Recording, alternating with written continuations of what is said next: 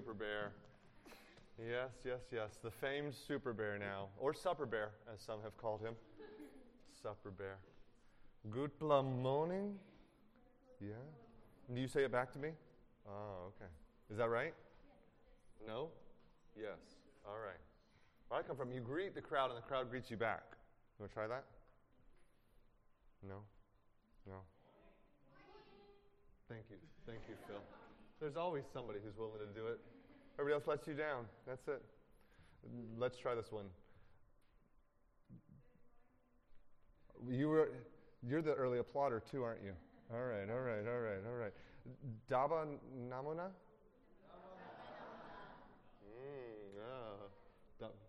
What would you say, Phil? Dabai? Dabai? Namona. There we go. All right, how about this one? Awi? And where I come from, good morning, y'all. Oh, there it is. All right. You ever made a bad decision? A decision you regret? And you're like, what in the world was I thinking? How could I do something so absolutely absurd?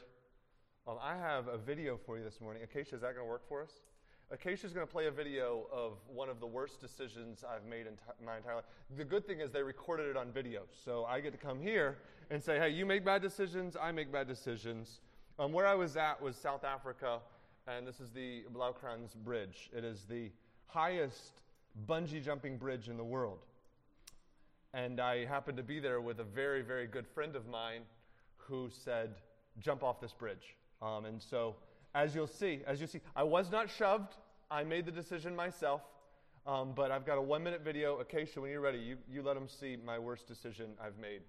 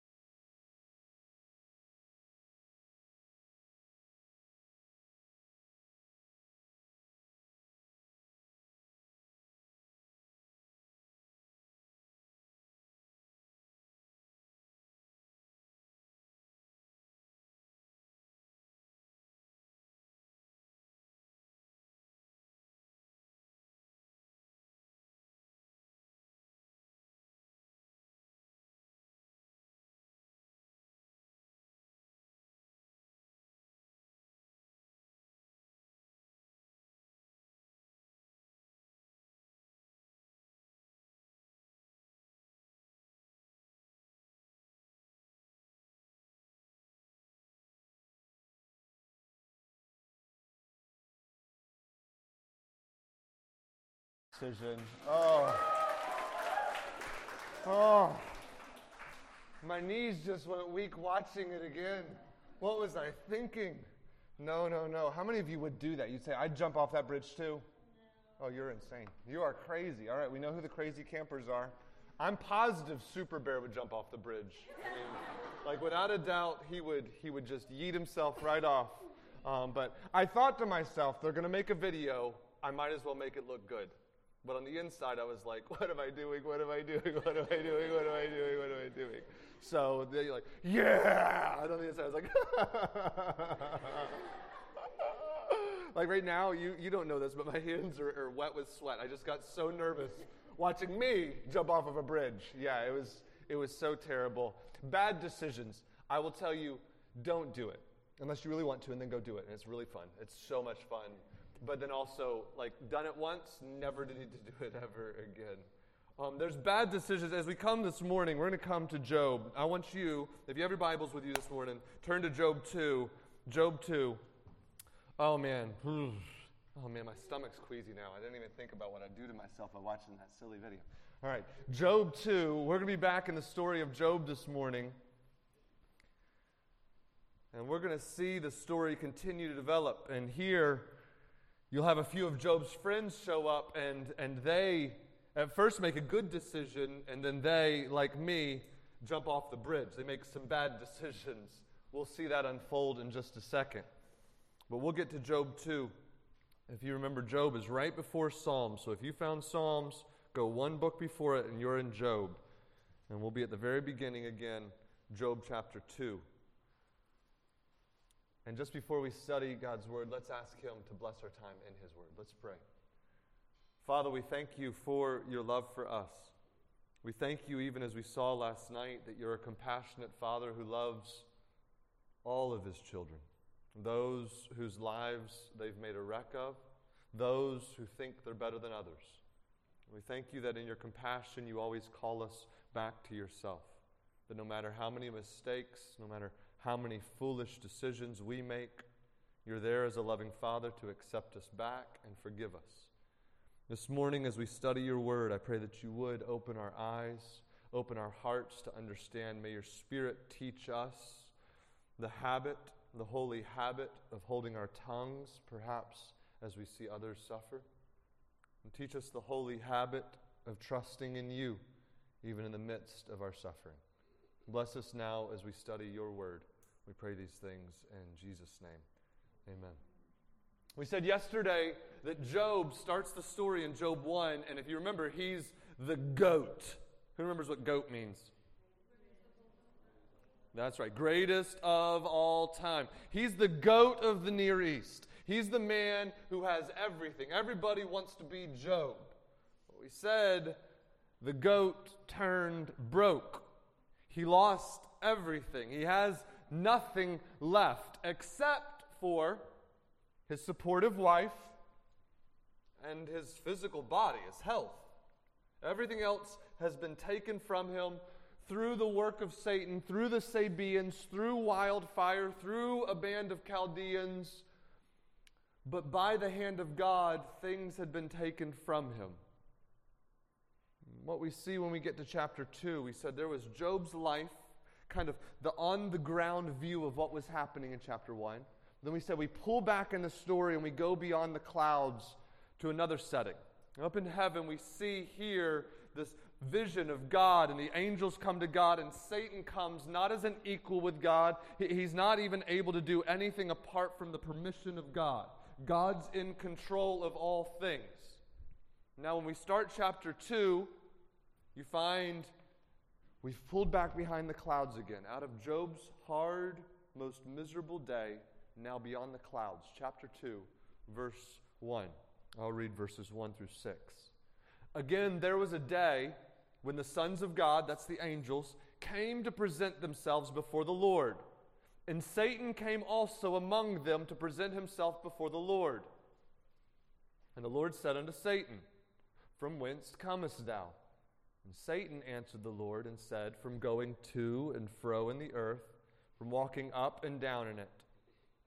And the Lord said unto Satan, Hast thou considered my servant Job, that there's none like him in the earth, a perfect and an upright man, one that fears God and eschews evil? Do you notice Job, Satan? That's what he just did. You see him there? And still he holds fast his integrity, although thou movest me against him to destroy him without cause.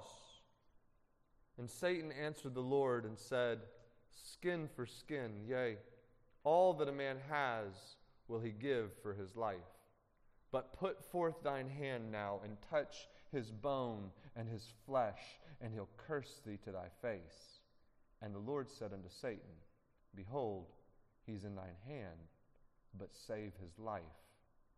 You see here, as we pull back to this scene, again, notice, it's not Satan coming and making threats to God and God going, Oh, no, Satan. Satan is God's lapdog. He is merely able to only do the things that God allows and permits him to do. And what you see even God describe in verse 3, look at verse 3. Remember when Job had said, The Lord gives and the Lord takes away? When God is talking to Satan, when Yahweh is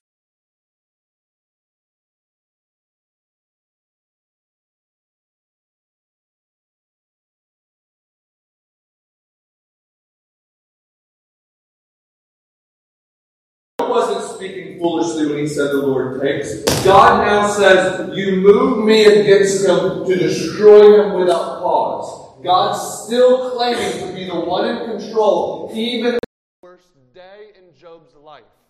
God's not hiding from that reality. God's not afraid that somebody might get the wrong idea about who he is and how he works. I did that in Job's life. And you wanted me to, and I also wanted to. I chose to do this, and at the end of it, look what Job did. He held fast his integrity. Job's faith did not crumple under the weight of suffering. Job's faith bore under the weight of his heartache and his heartbreak. Remember, as he hears the bad news, Job had fallen on his face and worshiped God. Blessed be the name of the Lord, not curse. You find here, you incited me against him to destroy him without cause. The Lord took away. But Satan goes, come on. Like anybody would give all their stuff to stay alive, to keep his health. They'd give up everything. This is 100% true. Like, this is the reality of human existence. There are those who make millions and billions and billions of dollars. There are wealthy billionaires the world over. And you hear stories of how that one of them will get cancer, they'll get sick, an incurable disease. And what will they do? Their stuff doesn't matter anymore. They'll sell everything they can. They'll get rid of all their stuff if they could just get their health back, if they could just save their life. And Satan's point is, people will give up everything if you get to keep your life. Of course, Job's still following you. He got to keep his life and his health, and even his wife, we'll see in this text. But, Satan says, if you make him sick, and he'll certainly curse you, verse 5, to your face. And so verse 6, the Lord, Yahweh, the Almighty and personal God, says to Satan, behold, he's in thine hand, but save his life. Go ahead. Take his health, but save his life. Verse 7, so went Satan forth from the presence of the Lord, and smote Job with sore boils from the sole of his foot unto his crown. That's the top of his head. And he, Job, took him a potsherd. That's a broken piece of clay pot. A potsherd to scrape himself withal. And he sat down among the ashes of his burned up crops, the ashes of his burned up house, the ashes of his burned up sheep and servants. He sat in the ashes. You find here that by the permission of God, Satan sweeps into Job's life to take now the one thing Job had left, his health. It describes here a health condition that's described as boils from the sole of his feet, the bottom of your feet that you walk on, to the top of his head. His whole body is afflicted with this sickness. There's an ancient sickness that dates back to this era that still exists in the world today. We sought to eradicate it, and it's almost completely gone. And for a while we thought it was gone, but still cases of it pop up.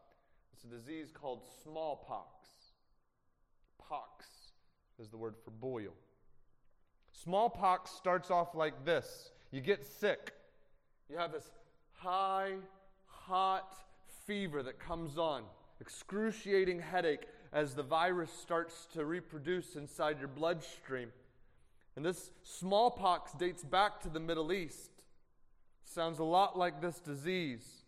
Because after that headache appears and that burning fever appears, inside of your digestive tract, from the front of your digestive tract to the back of your digestive tract, all the way the food goes, every mucous membrane begins to get little tiny red dots, like polka dots in your mouth and down your throat and through your gut and out the back. Polka dot red dots. And the cells around those red dots where the virus is start to die and break down. And those little red dots turn into blisters and fill up with pus. And inside all your mouth, inside all your nose, and down your throat, blisters. The mouth swells up with infection immediately. You can hardly talk without blood and pus drooling out your mouth. At the same time that the pus starts to build in your mouth, red dots start to appear across your skin, over your whole body. It starts especially anywhere your skin touches skin. So your joints, your armpits, red dots, right on the nerve endings, burning pain. And so those with smallpox, you find them laying in their beds like this because they don't want to move and they don't want to touch. And those red dots grow into blisters, and often those blisters will connect and form entire sections where the skin separates from the body underneath. And pus is oozing out from head to toe, from their mouth and nose across their faces, across their eyes, as their eyes swell shut. Many of these with smallpox often laying their mouths and faces swollen to where they can't even hardly talk. They can't move because they're in so much pain. You describe Job here. Old, shaved head, poor Job. And with all of this sickness comes vomiting and diarrhea. Job sitting in the midst of everything that's been lost. Now it's just ashes. And now his whole body, from head to toe, covered in boils, blisters. His eyes swollen shut. His mouth swollen and gaping open. Right before this had happened, Job had just lost everything, and what had he done? He worshiped with that mouth. Blessed be the name of the Lord. The Lord gave and the Lord takes away. Blessed be the name of the Lord. And that mouth is now swollen shut. He can hardly talk. Those eyes that the last thing they saw were tin caskets and burned property and slaughtered servants are now swollen shut. Job sits with nothing, not even his health. Satan has taken him to the verge of death, nearly making him wish he was dead. How bad is it? Well, notice the person who in his life probably loved him more than anybody else on the planet. Notice what she says to Job with his body covered in sores and pus and his eyes swollen shut and his mouth filled with blisters. He may have lost his health, but he still has his support of life, right?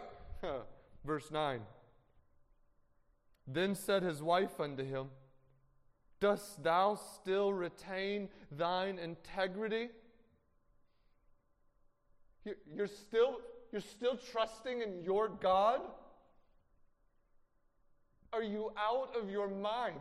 Our kids are dead. We've lost everything. And look at you. Notice what she says, verse 9. Curse God and die. I don't know why you're holding on and trying to stay alive. There's nothing left to live for, Job. But he said unto her, this is not articulate. This is through a mouth swollen with blisters and sores. He says to her, Thou speakest as one of the foolish women speaketh. What? Shall we receive good at the hand of God, and shall we not receive evil? Evil there means calamity. Should we expect that life is only going to be positive, happy moments, and we don't expect that by the hand of God we might find hard and difficult moments? That's what he just said. In all this, did not Job sin with his lips? He's not falsely accusing God. What you see here in the story of Job is that Job is in this raft. He's now pushed away from sea. It seems like he's on this raft floating in the sea. He's out here by himself. It seems like he's lost everything. But at least in the boat is his wife. She's along with him. But when he loses his health, it's like she's like, I'm done. She jumps in the water and swims back to shore. Like, you're on your own now. Job is a man completely alone, devoid of all physical comforts in his health and even the comfort of those nearest to him. His wife looking at him saying, just give up and die. You see how dark the story has gotten. Job has lost his possessions and his health and his family. Verse 11. Now when Job's 3 friends heard of all this evil that was come upon him, they came every one from his own place. Eliphaz the Temanite, Bildad the Shuhite, and Zophar the Naamathite. For they had made an appointment together to come to mourn with him and to comfort him.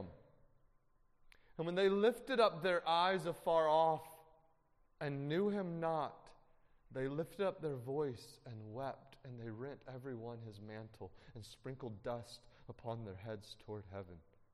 So they sat down with him upon the ground 7 days and 7 nights, and none spake a word unto him, for they saw that his grief was very great. The 3 friends arrive. Their hearts are broken. It says that as they look off in the distance, his property doesn't look like they remember it. Everything's torched, burned to the ground.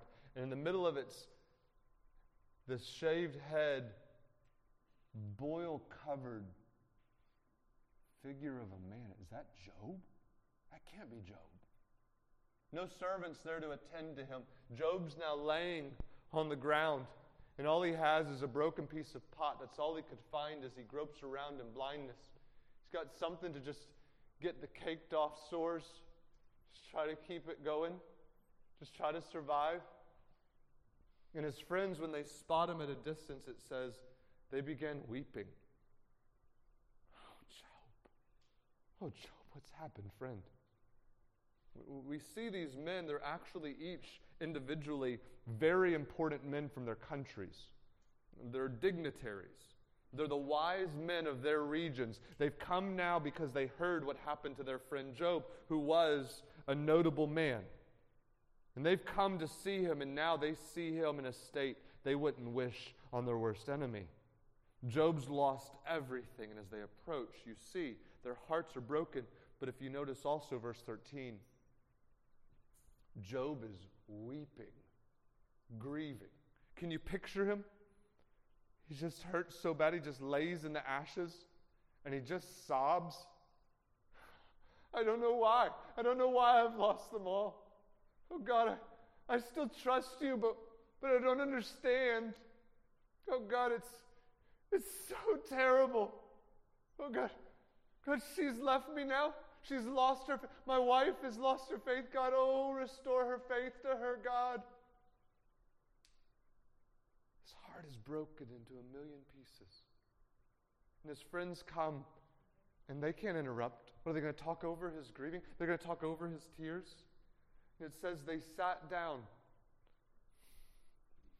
They just come near to their friend while he lays there and boils and ashes. I don't know if it's contagious or not. Let's stay over here, fellas.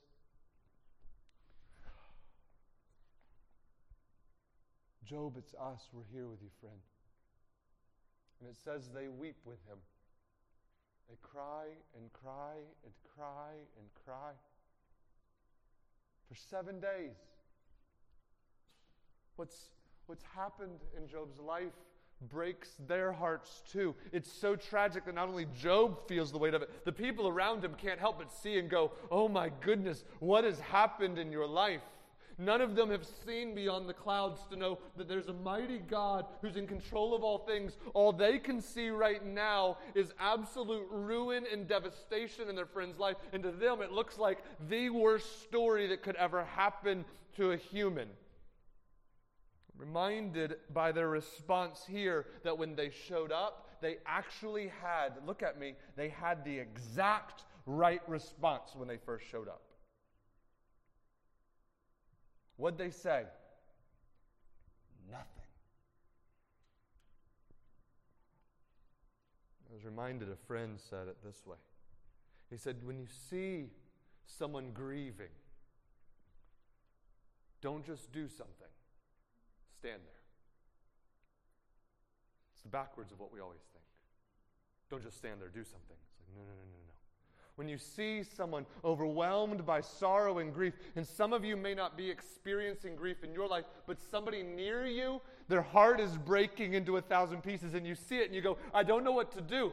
I want to love them with the love of Jesus. I want to show them the compassion of Christ. I'm not sure what to say right now. I'm not sure how to help them. Like, they just told me this really, really heavy thing in their life, and I can't believe it. I want to cry. My heart is crushed by it. Don't just do something. Stand there. Weep with those who weep. We would call it a ministry, not of words, but of tears. Reminded of a young man, a friend of mine. He got in his car and he was leaving church. He was driving. He was learning how to drive. And so his mother sat in the front seat and his father sat in the back seat as they left the church. They headed down the road from our church. Said goodbye to them. Have a good night.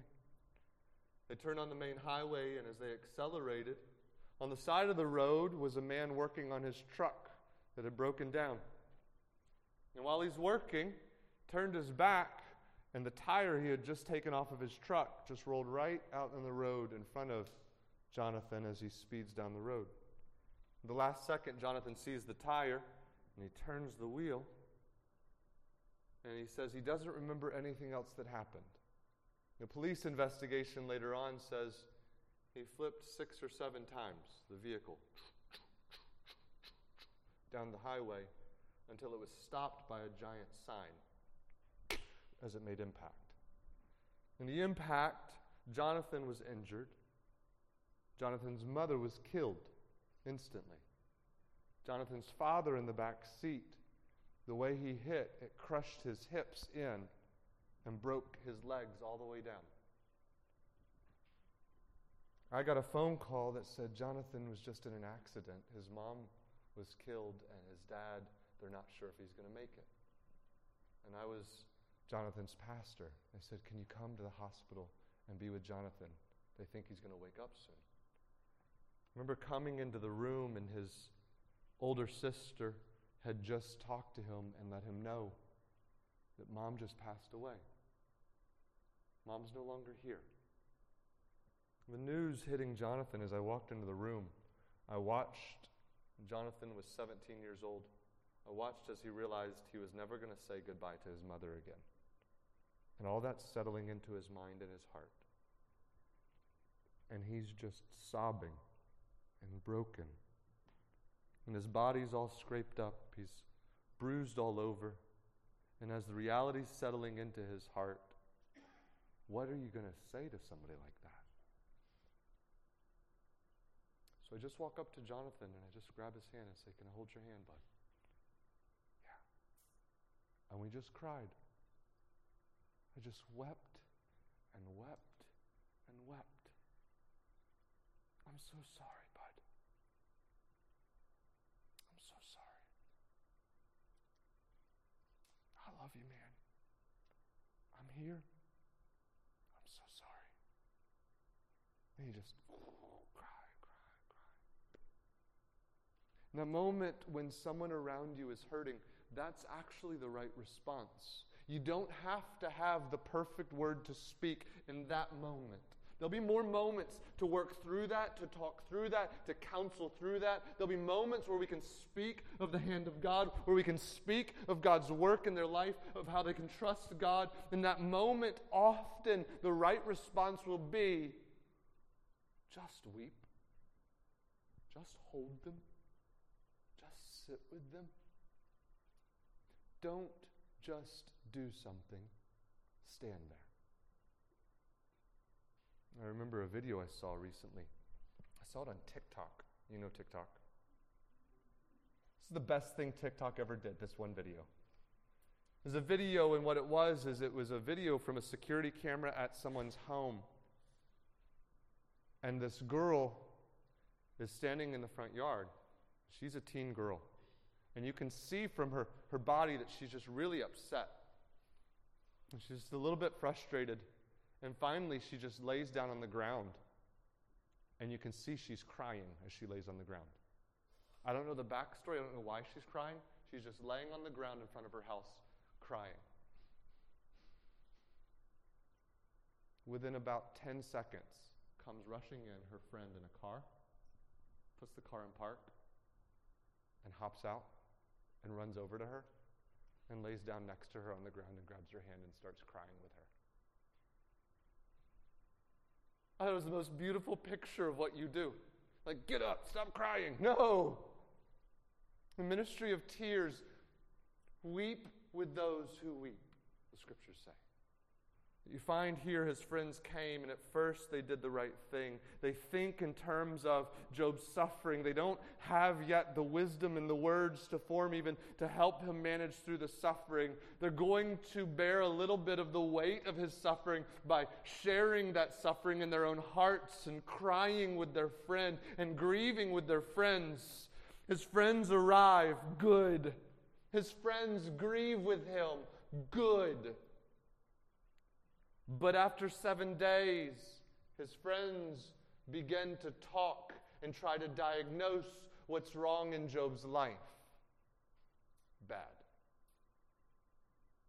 You find these friends, the three named already, Eliphaz, Bildad, and Zophar. Each of them build on one another with the bad ideas that they think suffering in Job's life has come from. We start in Job chapter 4. Look over at chapter 4. This is Eliphaz. Job 4, verse 1. Then Eliphaz the Temanite answered and said, this is his explanation. The next couple of chapters is Eliphaz describing to Job, Job, I think I know why everything's gone wrong in your life. I think I've figured out why you just had the worst day ever. Job, I've been sitting here for a week. I've looked at your whole estate. I've seen your body. I understand what's happened. I saw how your wife left you, and now I know. Okay, I've got it figured out. I've diagnosed the situation. Let me help you, Job. He probably would have done well to just keep crying and sitting silent. But Eliphaz, or as I like to call him, Eliphael, talks. This is now Job chapter 4. Look down at verse 7. Remember, I pray thee, this is Eliphaz speaking.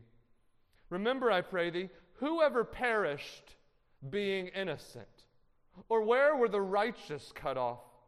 Even as I have seen, they that plow iniquity and sow wickedness reap the same. Job, as I look at your life, this is going to be a hard truth, but sometimes love says the hard things. Listen closely, Job. As I see how bad things have gone, I've got to tell you, in my life, bad things happen to bad people. Like you've lost everything. I think it's a little time for some introspection, Job. You need to think through your life and figure out, what are all the sins in that heart of yours, Job? What are the secret things? Like we all saw you as a righteous man. But clearly, God knows, and He's now sent punishment on you because of your iniquity, your sin. You've been out there, he uses a metaphor from farming. You've been out there plowing fields of sinfulness, and now you're reaping the harvest of punishment for your sins. In Eliphaz's mind, Eliphael's bad theology is this: bad things only happen to bad people. That's his words of comfort to Job in the midst of his suffering. So that you find now, this is a unique piece of the story. We thought Job's suffering was done. He lost everything. He lost his health. But at least he had his friends. Nope. Job will now experience mental torment and torture as people around him begin accusing him falsely of a corrupt life, Do you like it when people look at you and go, I know you did this? Like, I didn't do that. Yes, you did. Like, no, I didn't. Yes, you did. You're just defending yourself. Like, no, I just didn't do it. Like, why are you saying I did it? Job's going to have 3 wise men from the ancient world come, and they're, with all of their oratory skills, going to try to explain to Job why he's receiving punishment, why this is actually bad things happening to him because he's a bad person. There are plenty of people who, in the midst of seeing people suffering, go exactly here every time. Why'd it go bad? Probably got something secret in their life that's causing it to go bad right now. God's probably getting them. Yeah. Bad things happen to bad people is Eliphaz's terrible theology. You know, some people do bad things and it costs them. Thank you, Eliphaz. Job 5. Look at Job 5. Verse 17. Behold, happy is the man whom God corrects. Therefore despise not the chastening of the Almighty. For he makes sore and binds up. He wounds and his hands make whole. God's doing this. True. God has allowed this. And you should be thankful, Job, that he's punishing your evil. He's punishing you for your sins. And this is Eliphaz's answer. This is the answer many people give. This is the broken answer that he comes along with. Bad things happen to bad people. And you know what? You should be thankful that God's punishing you. Suck it up, buttercup. And you know what? You lost everything, but you probably deserved it. Thanks, friend. That's the first set of bad ideas. The second comes from his friend Bildad, who I like to call Bildud.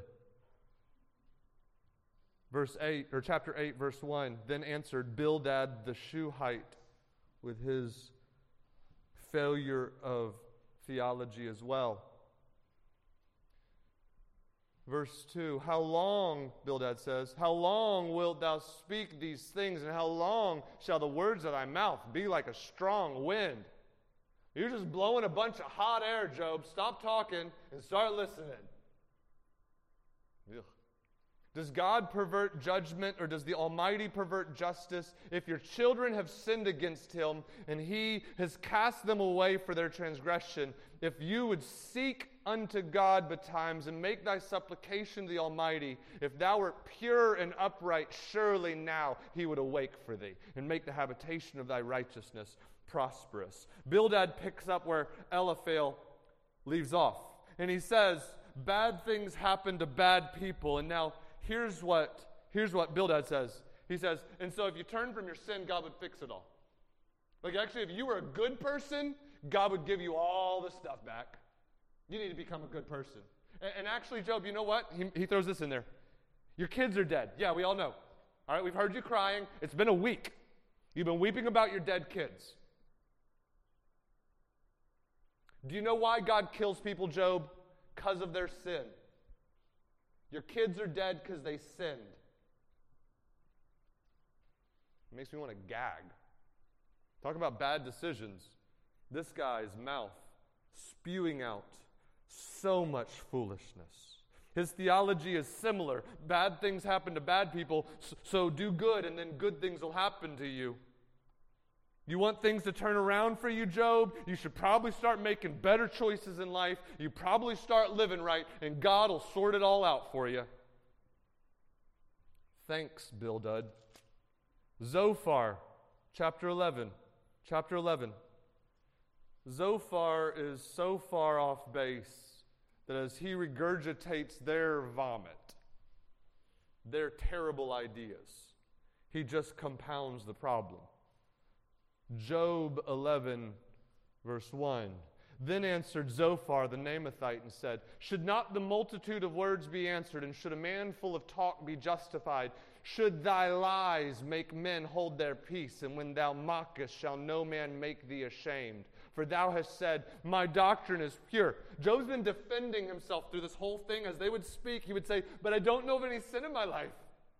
I hate evil. I love God. I've tried to maintain my faith in God. And they would say, no, you clearly have sin. That's why bad things are happening, because bad things happen to bad people. If you were doing good, then good things would happen. And as Job's been defending, they're now going, stop talking, stop defending. For you have said, my doctrine is pure and I'm clean in thine eyes. But oh, that God would speak and open his lips against thee, that he would show thee the secrets of wisdom, that they are double to that which is. Know therefore that God exacts of thee less than thine iniquity deserves. Not just bad things happen to bad people and good things happen to good people. Zophar does this. You think it's bad now, Job? It should be worse. That's what he just said. More than what's happened. That's what verse 6 just said. Like what else could possibly happen to Job? It's like, you still have those 3 servants that came and reported to you. They should probably be taken away from you too. You should probably lose a leg too. It should be worse. Job, here's some comfort. Find this. It could be worse. Oh, you should be happy because you probably deserve worse than you got. All the different ways that they try to speak to Job to help his eyes open to the truth. Here, verse 13, chapter 11, verse 13, you see Zophar harmonizes his bad counsel with the bad counsel of the other 2. Verse 13. If thou prepare thine heart and stretch out thine hands toward God, toward him, if iniquity be in thine hand, put it far away. Let not wickedness dwell in thy tabernacles, your tents, for then shalt thou lift up thy face without spot. You'll get rid of all your boils if you just live right. Yea, thou shalt be steadfast and shalt not fear, because thou shalt forget thy misery and remember it as waters that pass away. We have an expression back home, water off a duck's back. You'll be able to just get over it. If you just turn from whatever secret sins you have that God's judging you for, then you'll just get over all this suffering. It just won't mean anything, like water off a duck's back.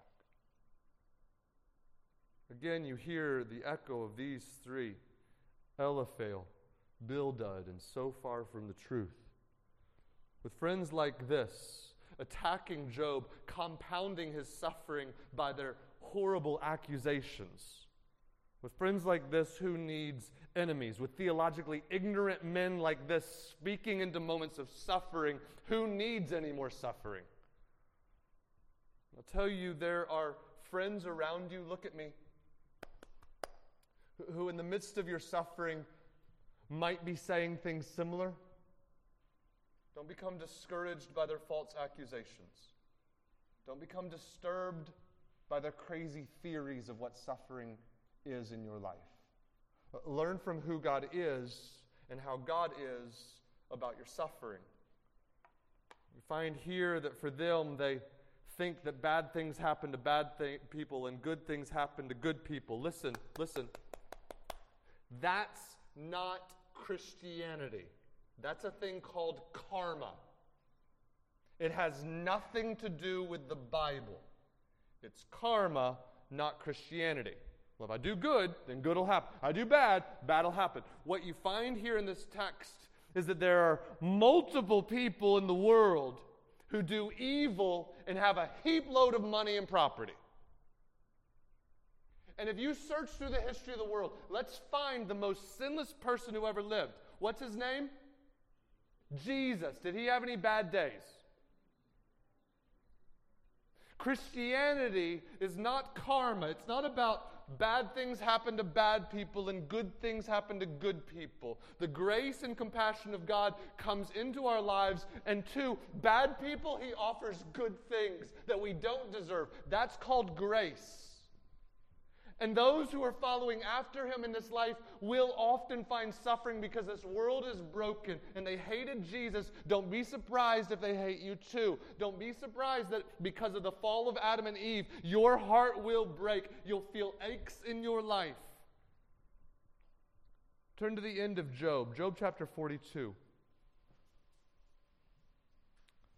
We know for sure that their counsel was wrong because here in the text it's included to make sure we know that what they were saying all along, these three guys, Eliphaz, Bildad, and so far from the truth, we understand they're saying the wrong things because God shows up and he goes, listen here, they're wrong.